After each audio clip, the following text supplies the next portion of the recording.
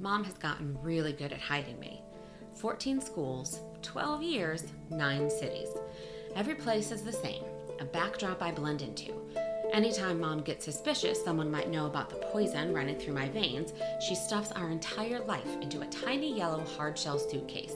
It's perplexing that my entire existence can be tucked into something so small and shoved into the trunk of a car.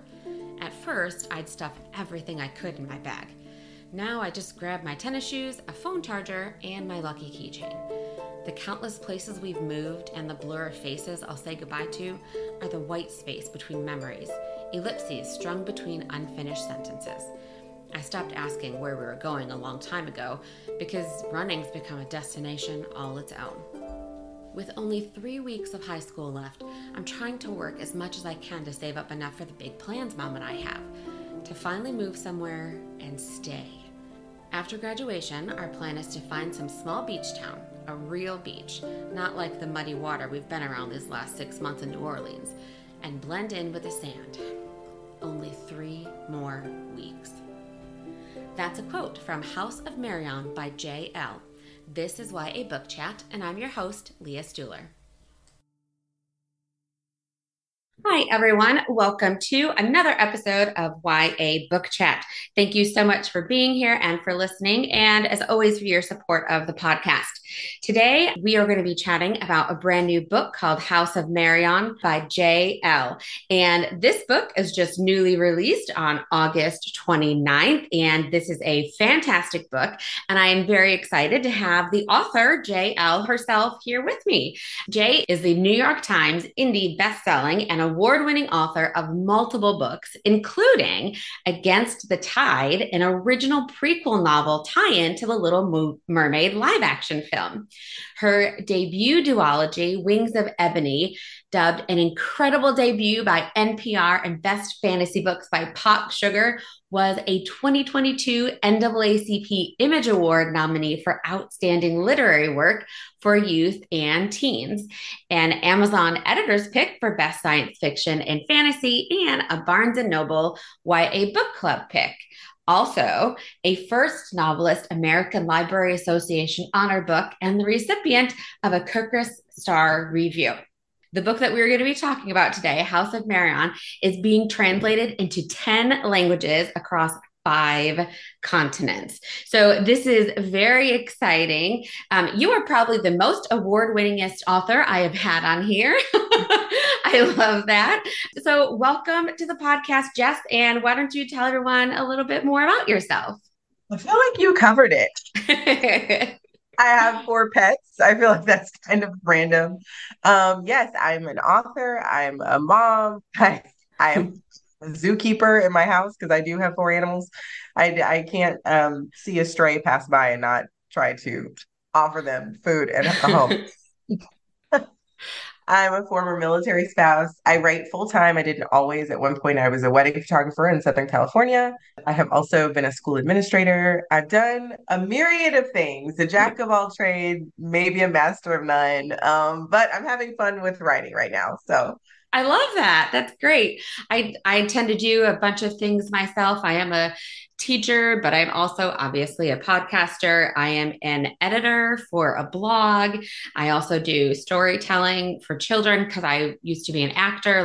So I've done a lot of stuff too. So I love that. I always love meeting other people who are also as jack of all trades and do all the things so that I know I'm not alone in my world over here. Okay, I'm curious now because I also have pets, although we have 3. We have 2 kittens and a fish. What kind of pets do you have? so I have 2 dogs and 2 cats. Nice. I have a Maltese and a hound. And then I have a calico who was an outdoor cat that we brought in for some inclement weather and has just refused to leave. But she grew up an outdoor cat. So she's like not a touchy-feely cat. She's like, uh, give me my space. And so my friend owns a vet clinic. And I was like, if you ever find a snuggly cat, please call me. Literally 2 days later, someone found a snuggly cat on the side of the road and brought it to her, and she called me immediately. It is a oh, Siamese cat. He has the most beautiful blue eyes. His name is Sky, and he likes to be like a scarf around your neck. mhm. He's like a teddy bear. I love that. I have to have cuddly cats too. We just got these kittens, and one of them is super snuggly, and he does the same thing where he's all up on top of me and is like a scarf. The other one will snuggle, but not always like right there. He'll like snuggle on your lap. So one is more than the other, but even still, I love it. I love a snuggly kitty. Same. Well, what drew you to writing fantasy books? Oh gosh. Well, I love to read, first of all. And I did slash do read a lot of contemporary fiction, but there's just something that's just so exciting about magic and the imagination. And so to be really honest, the first time I ever considered writing a story, it started out very regular, and then my characters had a problem. And I was like, there's no way to fix this. And I was like, ooh, magic. And here we are in a fantasy novel suddenly. So I think it's just my heart for story. I love the element of surprise that fantasy brings. And I think there's something really powerful about being able to conceive of the unimaginable. Like to be able to wrap your brain around something that's like impossible is like very inspiring, like as a concept. Like, oh man, Mhm. I can write about and believe in something impossible. And it's like, gosh, that's probably really good for my soul. It is. I love it. And I love a good fantasy and magic, especially, which is one of the reasons I loved your book so much because the magic in it is just so fantastic and it's enthralling and I love it. So, why don't you tell everyone what House of Marion is all about? Sure. Okay. So I like to say that Marianne is like Game of Thrones meets Succession with tiaras and pretty dresses. House of Marion follows Kell, who has been on the run from a secret society because of a forbidden dark magic that she has. But when she's almost caught by an assassin hunting her, she runs to one of the training schools for proper magic. She intends to master this sort of proper form of magic in order to bury her dark magic forever. But her dark magic is determined to not be buried. And to make matters worse, she might be falling in love, definitely falling in love, with an assassin in training from a rival house. You know, it's always going to be trouble when you're the person you're falling in love with is an assassin in training. I was like, Yes. of all people, of course, this is who she's going to end up having feelings for. Just makes it more dangerous and exciting. I love that. And this world that you created, you know, like you said, it's very glamorous, it's enthralling and magical and dark at the same time. I feel like it's everything that you could want in a fantasy, but it's also in a contemporary setting. But you kind of forget that a little bit reading the book because they're in their own world in this school for the good magic. And then it also has that world of like the debutantes built in. So there's something for everybody in this story. Tell me what it was like for you creating this world and how it developed. Absolutely. It started with the idea of a tiara growing out of someone's skull. Like once I saw that in my head, I couldn't unsee it. And I just couldn't get the juxtaposition of beauty and darkness out of my mind. So from there, I began to think about a central love story because every book that I love always has romance, Mm. unless it's a middle grade novel. All my YA novels and maybe one day adult novels will have romance at the center. But I began to think about like what the central love story should be, and I knew I wanted to do enemies to lovers or like forbidden love, that kind of vibe. I just there some of my favorite stories play with the tension of this is forbidden, but we can't help ourselves. And so I knew I wanted to do something like that. The third component I think that occurred to me very early in the story was I wanted complex gray characters. Mm. There are no perfect choices in life, and I wanted to write characters who really bring that idea to life. The characters that stick with me the longest, like in stories that I read or TV shows or movies that I watch, are the ones who wrestle with this concept, where you like start a series and you're like, oh my gosh, I cannot stand this character. And I feel like that is the power of like good storytelling. I think of like these are some adult shows, but to harken back to my comps, if anyone's familiar with Game of Thrones or ever heard of that book, Mhm. Tyrion Lannister is one of the characters in there that I was just like, I don't know how I feel about you. And then by the end of the series, at least the book series, I was like, you're all right with me. I trust you now. And even Jamie Lannister to an extent.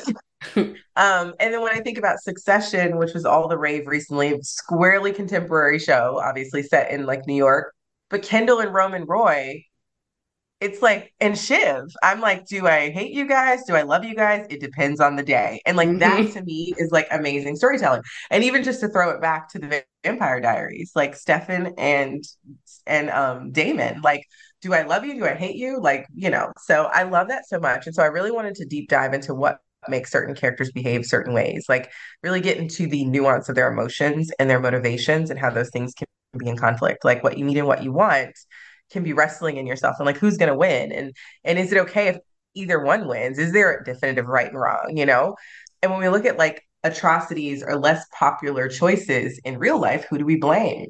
Do we blame the monster or do we blame the person or the system who created the monster?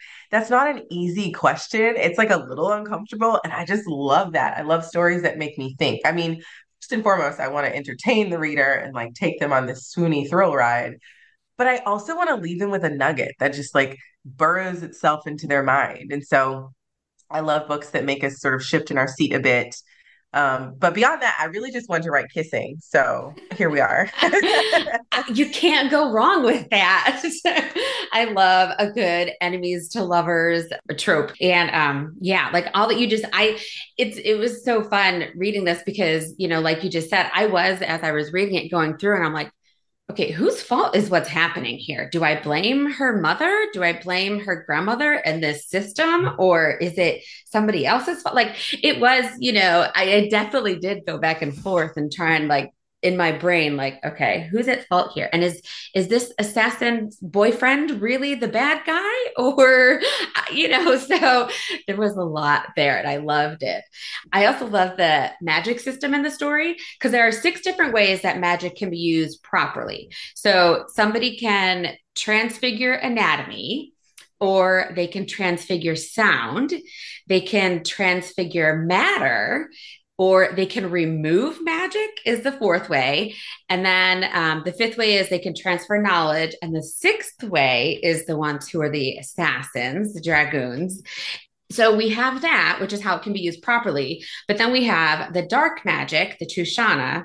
Kel decides that she wants to try and push down her Tishana by using the good magic. However, her Tishana has a mind of its own and it doesn't want to be pushed away so easily.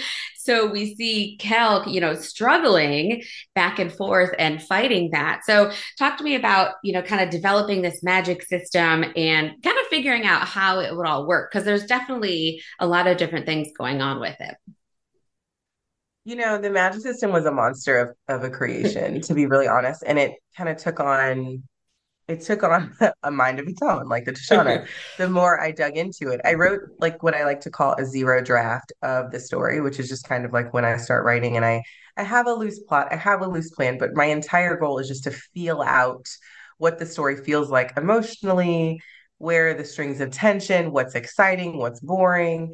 So there are no sort of expectations. So I call it a zero draft. And I got to about 88,000 words of that just to explore what I wanted the magic system to feel like, what I wanted it to accomplish. And then I deleted all of it and started over. Oh, goodness. And that was about 2 years before I turned the book in. So to give you an idea, I also did that all in a month. It was like NaNoWriMo or something. But it was just an idea of like, if I just like take all the expectations off of myself, what do I want this magic to do? And for me, I'm a very much like I need to touch it and see it and feel it to know what it is kind of person. So I needed to be able, I couldn't conceptually contrive a magic system on paper. I start there, but then I have to actually put it into practice and write scenes with the character using it and write moments where the magic is going wrong and write myself into different corners to see is this magic that's really going to work for what I need. And so that's kind of what that exploratory draft is. From there, once I knew, okay, I want this sort of magic that is beautiful and yet dark and has all of these sort of different perspectives on it. Then I wrote a history and lore for the magic system, tracing its inception, how it was shepherded through the years. I detailed seasons of like when it had to go into hiding because the people who Mhm. knew about it had to protect it. Then it went into a huge, in the Renaissance era, I went through a huge period of growth and study because it was a big area of just like study overall, and like development in the sciences and things of that nature. And so magic too was being developed in under the guise of, oh, this is just science. But really, it was this early sort of bones of what the secret society would become. They were working on and developing this magic, and then at a certain point, it had to go underground again. So I traced magic from its inception to modern times through history, and that was about 220,000 words. And I just set it aside. And from there, I wanted to ensure the combination of those two things allowed me to, it gave me a sandbox to play in, Hmm. if that makes sense. It's like, okay, so I know my magic, I know what it does. I know the history, I know where it came from. I know it's the different people who have fought for it, the different people who have died for it, the different people who feel different ways about it based on their relationship with it, the people who were shunned from it, the people who were allowed to embrace it. And so now I plant myself in the story and go, okay, now it's time to build my sandcastle. And so it was truly a monster of creation. I've never worked this in depth on a book's magic system or history, but I knew I wanted it to be a large series. And so I knew the world needed the breadth to keep up with that. Hmm. And I think that comes across on the page really, really nicely. It also gives us plenty to dive into in future books because I mean, who doesn't love a world that's so deep and vast we can just get lost in it for years to come? Yeah, definitely. And I love that you went that in depth with it. That's crazy. But I mean, that's fantastic. Because if that's what you're doing, then it's definitely going to translate into the book. And it does because, there's one point where Kel is in the mansion and, she's walking and seeing these different tiaras that have come down from different people, during the years. And so you can tell, even just from that one small section, that your magic system is really well developed because it's got this whole history behind it. I love that you did that. That's really cool. Let's talk about a little bit of the romance too, because we got to get on that. So, always up for that. So Cal, she's trying to master her good magic and push her Tashana away. But then, of course, she's falling in love with this guy who's training to be an assassin, but not just any assassin, an assassin to kill people who have Tashana. And so, I mean, that's going to put a bit of a damper on your relationship when you have to Shauna, right? Um, but it makes it so much fun to read and, watch these two characters, Kel and Jordan, as their relationship develops. So, talk to me about these characters and kind of creating this dynamic between them where they're falling for each other, but they have this huge secret also that's in between them. So, I mean, I had a guy who lives and breathes duty to the magical order, which we'll just say has its issues. And I had a girl who is dying to be a part of this world, even at the risk of erasing herself. To me, that just said obvious romance. Like, obviously, they need to fall in love. I wanted them to have chemistry right off. So that's one thing that I did in this book. I wanted them to be attracted to each other emotionally, yes, but I wanted them to have that sort of nostalgic, like feeling you get when you meet someone and you really like them. And maybe it's because they're cute, or maybe it's you like the way they dress, or maybe it's something silly, or you don't know, but it gives you butterflies every time you're in their presence. Mhm. Like that sort of like first love flutter that you don't have language for. You just know it's a feeling and you're drawn to a person. So that was really important. I wanted them to have undeniable chemistry. And then beyond that, I wanted to build a deeper connection. I wanted that undeniable chemistry be something that forces them to like give space and time to that chemistry and wonder, is there something deeper here? And sure enough, there is. And I wanted to build that deeper connection that got to the core of who they are and how they view the world and themselves and how those respective views could use some changing. I think there's just not a better vignette than a love story to really Mhm. get at the heart of people's worldview because there's vulnerability involved. And so Jordan, the love interest, is not someone who's ever been vulnerable. Kel is the first person. Well, there was this one little tussle he got himself involved in back at his own house, but that pales in comparison to the vulnerability that he experiences with Kel. And so it's really interesting to watch this guy who is like bred to be a killer find this soft place in himself where it feels like she fits. It's a risk for him. And this isn't really a spoiler, but I'll just say in the order in this magical order, assassins are called dragons, and there's a whole reason for that. And you learn about the lore behind the name when you read. But dragons, it's not restricted that you don't have a significant other, but it's strongly discouraged because I think it's a distraction. And Mm. I modeled that after like special forces because my husband was in the military for a while. We have some special forces friends. And so I was just digging into the research of that. And I was like, they don't tell you not to have a spouse, but they sure do say, Hmm. a spouse can be, or even a significant other can be like a vulnerability. And so I wanted to play with that culture and see, which side of the wash Jordan's going to come out on. Is duty going to win or is love going to win? Yeah. It's almost, I just as you were saying this, it kind of made me think too of like, I don't know if you're a Star Wars person or not, but it's like Jedi Knights are not supposed to be in a relationship either. And because it's a distraction. And then, we all know Anakin Skywalker gets in a relationship and then it's all downhill from there. So We love us some Natalie Portman in that movie. Gosh, that is one of my favorite performances she's so from great. Natalie Portman. I She love is. her. Oh my But goodness. yes, no, exactly. I love how compelling that is, but it's the same, it's the head and heart, right? It's like Hmm. or this system is telling me, and the reason they do that is because this organization wants to be your first love. And it's like, I don't know if the heart agrees with that. Maybe for some people, but for Jordan, it was a struggle. And just so everybody who's listening can understand, because you mentioned how Jordan is from a different house than Kel is. So there are four different houses that people are from, and where they go and they can develop their magic skills. And so Jordan and Kel are from two different houses. So just to be clear on that. In this world also, okay, they're we've got this magic, but then we also have them that they're really in this world of social elites and debutantes. I mean, there's tiaras, ball gowns, classes on manners and behavior, how to eat with the right fork. Like, we have very wealthy families, they have a cotillion, but underneath it all, we really see that there's a power struggle that's going on because the headmistresses of each of the houses are all fighting for power and they want power over each other, over the magic, even themselves. And aside from magic, of course, these are all real power struggles that we're constantly seeing in our society today.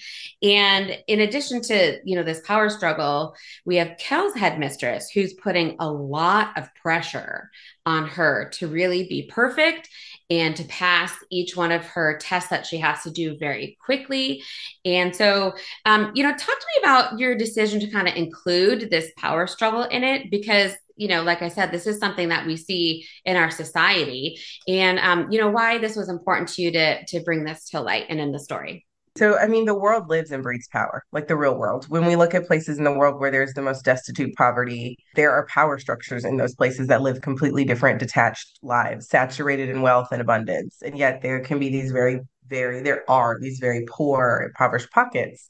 And it's kind of jarring because it's just Mhm. like if they have so much power, why aren't they using it to help these people who live very differently? I think power is the currency that makes the world go around. Money is just one of the mediums. But I think I often say, what is money but a means to attain power? Yeah. There's not enough compassion in this world, in my opinion. And when I look at this country and where power lies and where it does not lie, it often revolves around wealth. So in a fictional setting, I wanted to explore that. I also love history. And so creating a world where I could trace the power back to its roots and play with whose hands it ends up in. Because if you trace the history, and one day I hope to be able to share this full history with readers, like maybe later in the series. But there's just this robust sort of roadmap that the power follows, and it goes to surprising places. It ends up in great people's hands, it ends up in not so great people's hands, and it's just fascinating to see like how people sacrifice for it. When I think of like the Lord of the Rings, right, and I Hmm. think about how the power of the ring was so like coveted and protected, on the journey. And so there's definitely some inspiration from wanting to take the questions that the Lord of the Rings left me with and wanted to like go deeper and like modernize those things. But my love of history was definitely a big part here. I wanted to, look at, as I was saying, playing with whose hands power ends up being in, the desperate lengths people will go to protect power, or in this case, magic. I find that all very fascinating. A 19th century British historian said, all power tends to corrupt, and absolute power corrupts absolutely. Hmm. And that was something that I turned over in my mind again and again as I wove this complex story and these complex characters where you're like, well, who's wrong? I love that you were asking those questions as you read. Like, who's wrong? Is this Hmm. person wrong? Is this person's kind of wrong? Is this person right? Oh my gosh, but they're a villain. Oh my gosh, am I agreeing with the villain? Like, what does that mean? Like, that's my whole goal. And as authors, I think we have the job of creating thought-provoking entertainment. And I think Hmm. House of Marion strikes the chord melodiously. It's so much fun, but like all great stories, I think it has a sharp message to the reader about existing in society and having the courage to be yourself within that society and how that is ultimately power. It definitely does, and I'm, reading this story and also, because of all the wealth and everything. And I'm just sitting there thinking, like, if this is what this is going to be like, I don't want to be like, I've never been like, oh, I need money. You know what I mean? But like, I've definitely had the thought of, boy, if I made a little bit more, it would be very helpful, right? But like just kind of seeing the power struggle and how it goes, and even with some of Kel's friends, there's a couple little things that happen, and some of the heirs to some of the other houses, with seeing how they act. I was just like, boy, I would never want to live in a atmosphere like this. And I'm glad that I'm not like really wealthy and wasn't raised in a wealthy family to have to deal with this kind of power struggle. But yeah, because it really is real. And I just interviewed Jameson Shea about their book, I Feed Her to the Beast and the Beast is Me. And that also has a power struggle in it, but it's a little bit different. And it is a villain origin story. And so that her character's power, like, takes his power and becomes this like monstrous kind of villain. And it's fantastic too. So there's lots of different ways to go with it and explore it. And it's all fantastic and definitely comes through very well in your story. I also love the diversity of characters that you have in this book. It's so fantastic because we have people of color, there are queer characters, people from a variety of different cultures. We have, of course, morally gray characters. So, talk to me about your intentionality behind creating such a diverse cast. Oh my gosh, I worked so hard on this. And I really can't wait for readers to see more of the world because you only get a sampling of the diversity in this world in book one. Like the world is so vast and so epic. And I had to pull back on a lot of things because you are in this localized, for those who haven't read, you spend most of the book in one house. And you're sort of like within the walls of the house, which is a giant estate, but still, you're in the walls of this one house, but you don't really get to see too much of the external world where there is so much more diversity. Simply put, I write books that reflect the world we live in. It was important to me to ensure that anyone could pick up this book and find a place to imagine themselves, including and especially marginalized readers like myself. And that's fantastic. I think it's so important that we do have, diversity included in books. I remember when I was growing up, I mean, of course, at the time I'm growing up, I didn't think about it too much when I was younger. But looking back, I'm like, oh my goodness, the books that I read were probably like totally like mostly white people, and not even thinking that's just what was presented to me. I think my first probably experience of really reading any kind of diversity in a book was when I read The Babysitter's Club, and that's because it has an Asian character, Claudia Kishi, in it, and but it wasn't even so. It's great to see like how far representation has come, because it's so important for readers to be able to see themselves in the book, and see themselves in the character. So I really love that you did that, and I know your readers are really going to appreciate that too. Thank you. Thank you. I was just going to say, I think also I think publishing obviously has a lot further to go and there's more we can do. But what I'm really hoping is I haven't seen global diversity like this in very many romantic fantasies in the YA space. Mm-hmm. And so I'm really hoping that this book is sort of groundbreaking in that regard too. Because yes, like you, a lot of the things that I read, most of the things that I read as a kid, I did not see myself in. And so I see all these kids, I think about I have three children, my three children's friends, and how many countries are represented just in their friend groups. And I'm just like, every single one of them should be able to pick up a book and find a place for themselves in the world, especially in a fantasy world. I Mm-hmm. mean, because in a fantasy world, I get to make it up. I get to make it look like whatever I want. And so why wouldn't I want it to look like the beautiful world that we live in? Yeah, exactly. I love that. You mentioned earlier at the beginning of the book, Kel is trying to escape from an assassin. But the story in the book is actually told from two POV. So we have Kel, and then we have one of the dragon assassins whose name is Yagran. And he has been hired to kill Kel because of her Tashana. Kel knows that she's being hunted, but she doesn't know who it's by specifically. So she doesn't know like who he is. So it makes, but they have a lot of interactions with each other without realizing it necessarily. She doesn't realize it, I should say. So it's a very intriguing and interesting dynamic that we see. We have, the hunted and the hunter. So talk to me about your decision to include Yagran's POV in it, because I mean, it definitely would have still been a fantastic story without that, but I think it just adds more to it with having his perspective as well. Totally. So I think Yagran serves two purposes. I read Darker Shade of Magic by Mhm. Schwab and fell in love with the character right away. Like by page two, I was like, oh my gosh, I love this person. And I will never forget an idea sparked with before I even finished reading that. The idea, the concept of Yagran, the reluctant assassin, came to me before I'd even finished reading that book. I was just so inspired by just the voice and just the reluctancy and in the opening scene. I just thought it was brilliant, a brilliant way to pull me in. Somebody who's doing a job that they're tasked to do, but they don't necessarily want to do the job. So that idea sparked from reading, and I wanted to write a story that put us in the head of someone who has to do horrible things, but with regret. Because again, I love challenging the reader to see people through their own lenses. I think that's sort of the bridge to empathy, and to really wrestle with who the monster is, as I mentioned before. Jamie Lannister, here we are again. He's awful, like absolutely terrible. And yet, by the end of Game of Thrones, when I saw his relationship with his father and I saw his relationship with his sister, I began to pity him some instead of just hating him. And it doesn't always work that way. There are some truly villainous people, cough, cough, Joffrey Baratheon, who are just terrible. Um, but as I reflected on sort of my favorite stories, I would think about, who is Yagran? And I thought it was really important, on the one hand, to have Yagran's POV to be able to show these are assassins, but I don't want you to just judge them by their actions. I want you to be in the head of one, and I want you to really get the full picture of why they do what they do. A second purpose was Hell's POV is we're sort of entering this glamorous world with her.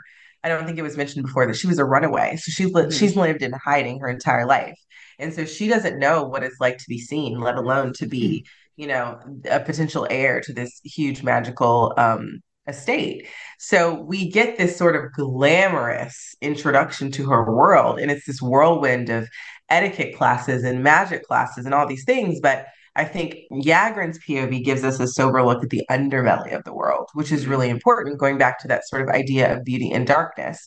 I wanted us to be able to see what Kel is falling in love with, but I also wanted us to know that the world is not what it seems on the surface. So I Mhm. thought Yagran was the perfect person to give us that lens.